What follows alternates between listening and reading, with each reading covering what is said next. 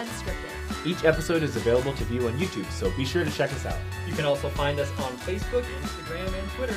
Thanks for listening and enjoy the show.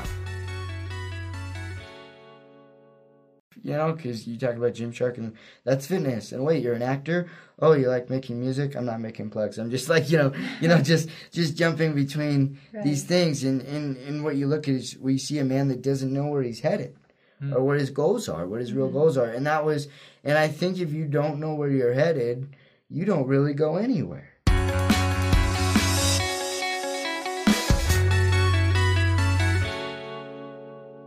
Hey guys, welcome back to Saints Unscripted. We're here today with Lee Liston.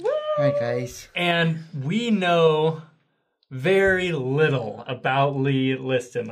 No pun intended, right? No pun intended. No pun intended. But I have seen him in, I don't know what, we haven't talked about exactly where yet, but he is an actor. So if he looks familiar, that's why. So tell us a little about, where have people seen you before? Tell us a little bit about yourself, and then we're going to talk about just kind of your faith journey. Because you're a Latter-day Saint too, which is sweet, an actor and a Latter-day Saint. Yeah, I've kind of been all over the place. The biggest platforms I've been on are like YouTube. So like with YouTube, like local YouTubers like Devin Supertramp.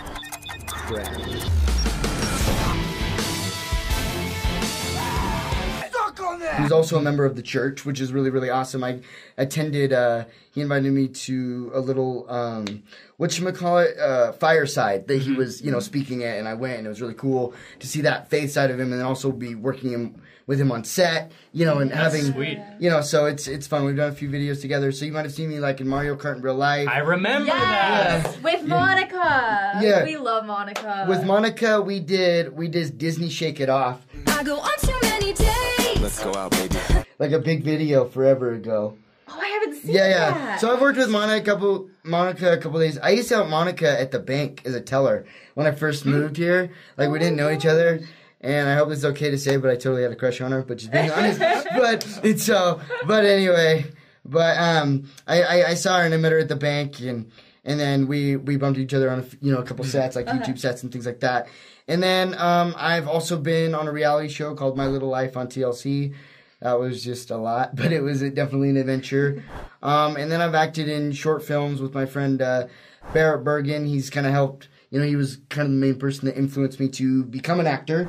Ultimately, when I got home from my mission from the Philippines, I got home and he was like, have you ever considered being an actor? And I was like, well, yeah, people on my mission told me that. So ultimately I started to explore that, network, and then meet all these people and stuff like that. What year was it that you got home from your mission? 2014. Okay, cool. And I've also seen you in like Gymshark stuff. Yeah, like different ads and stuff. Yeah, I forgot about that. So that was a crazy story. So one time I had just read this article on a guy named Steve Cook, who is an athlete for Gymshark. I read an article on an interview, and I was like, well, I kind of want to go to his gym because it's fitness culture in St. George. So I went, we went to the gym, and I walked in, and I see him. He's right there. And I'm like, that's Steve Cook. Here we go. That's cool. I'm not going to be weird. He kind of knew that I knew who he was. And so he's like, hey, my name's Steve Cook. What's your name? I'm like, I'm Lee Liston. And we talked for like 30 minutes and got really vulnerable. And I talked about the interview because he talked about a lot of deep things. And he was like, whoa, wow, that was deep. And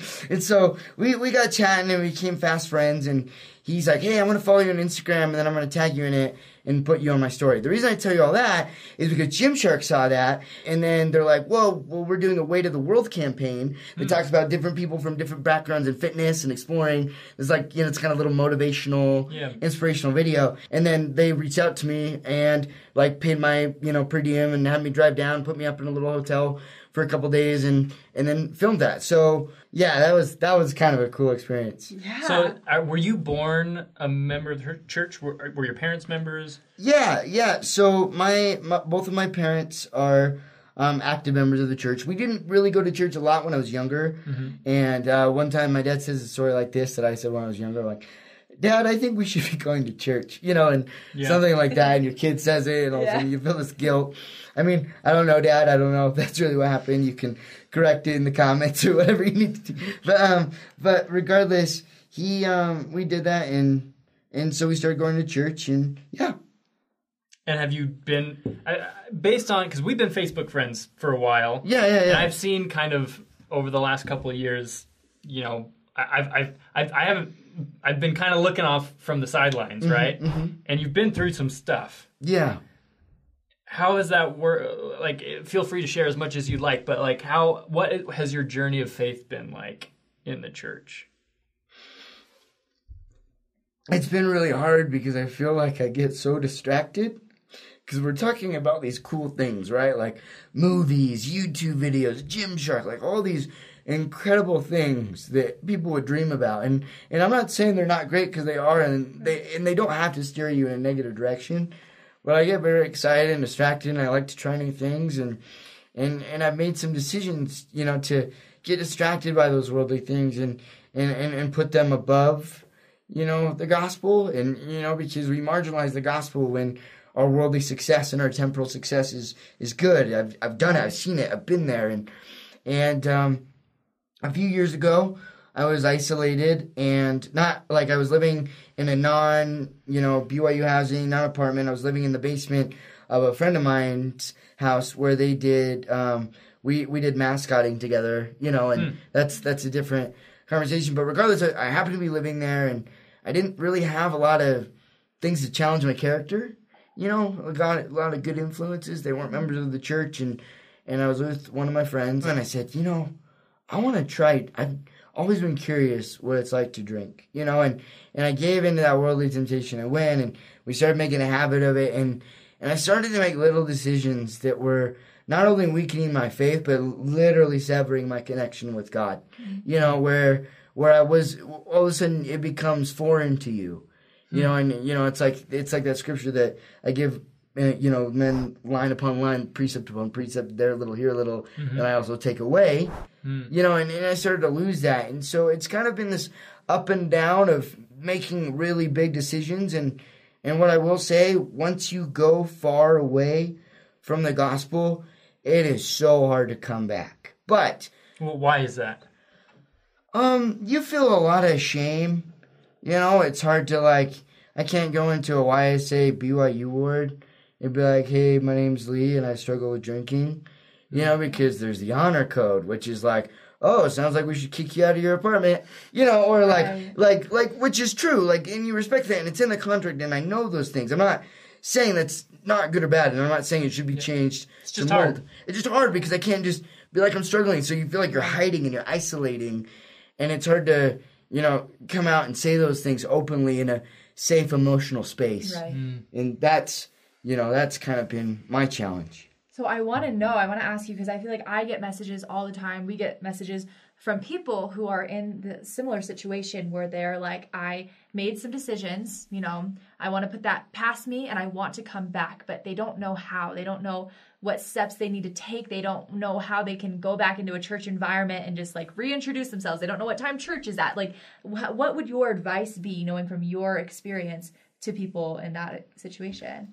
Well, I was with my friend, and we were sitting chatting, and he always talks to me about the gospel. Barrett, look. Is this the same friend? Yeah, this is Barrett. Oh, Barrett. So okay. sorry, I should have clarified that. He always challenges my faith and challenges my thought process, and he's been a big advocate for me to stay strong in the gospel.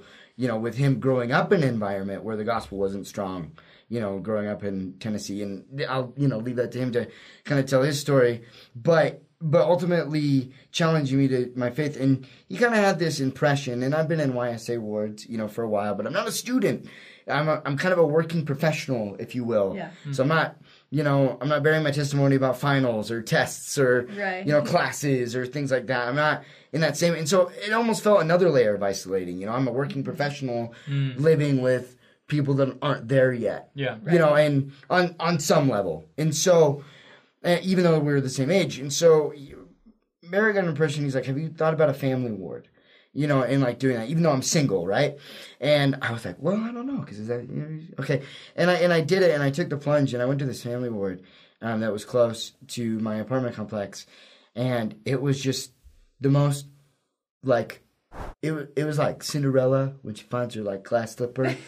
like it was just, it felt so home. Yeah. And because I could talk about, like, what's your career? Like, oh, I do this. And, like, my career is this. Awesome. But single this. And it just felt like like my career, the gospel, and everything was just, because it felt like my career gospel were separate in the YSA ward, and then here they weren't. And now I'm not saying that works for everybody, Right. and I'm not saying don't endorse YSA wards, but I'm saying if you're not a student and if you're already in the environment in the working world, I would try a family ward. I mean, that's just my opinion. Yeah. I really, really like what you're saying and how to maybe apply it to like other people too, because some of them might like be students, but I feel like not being afraid to try something different, because I feel like in the church, in church culture, so many people try to go through this step-by-step plan. You know, you go on your mission, you go to BYU, you get married, you start a family, whatever. But I feel like sometimes when you're going through a situation like we're talking about, it might be different to rearrange some things, try something different. You don't need to live the gospel in one particular way. The gospel should be catered around you and what you need. And so try to find a situation, someone who's in the church you can look up to and can help you through this situation, but it doesn't have to be the step-by-step process that everybody follows. So is that how it worked for you? Like, it sounds like you made some decisions, you kind of fell away from your faith, and was going to that family ward what started to turn you around, or? Mm-hmm. That's cool. Because one of the things, and it kind of goes hand in hand, I for a long time didn't even know what I was really doing with my life, because you talk about Gymshark and that's fitness. And wait, you're an actor? Oh, you like making music? I'm not making plugs. I'm just like, just jumping between these things. And what you look at is we see a man that doesn't know where he's headed or what his goals are, what his real goals are. And I think if you don't know where you're headed, you don't really go anywhere.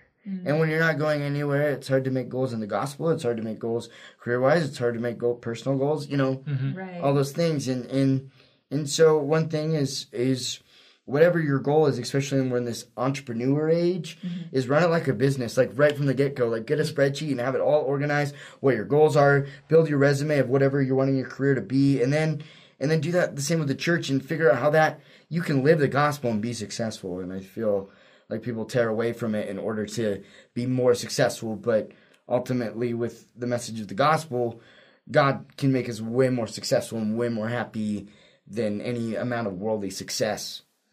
Yeah, absolutely. So what are your goals with the gospel? I guess, where are you right now with your faith, and where do you want to go, or are you at that destination? Yeah. So my main goals are I want my temple recommend back.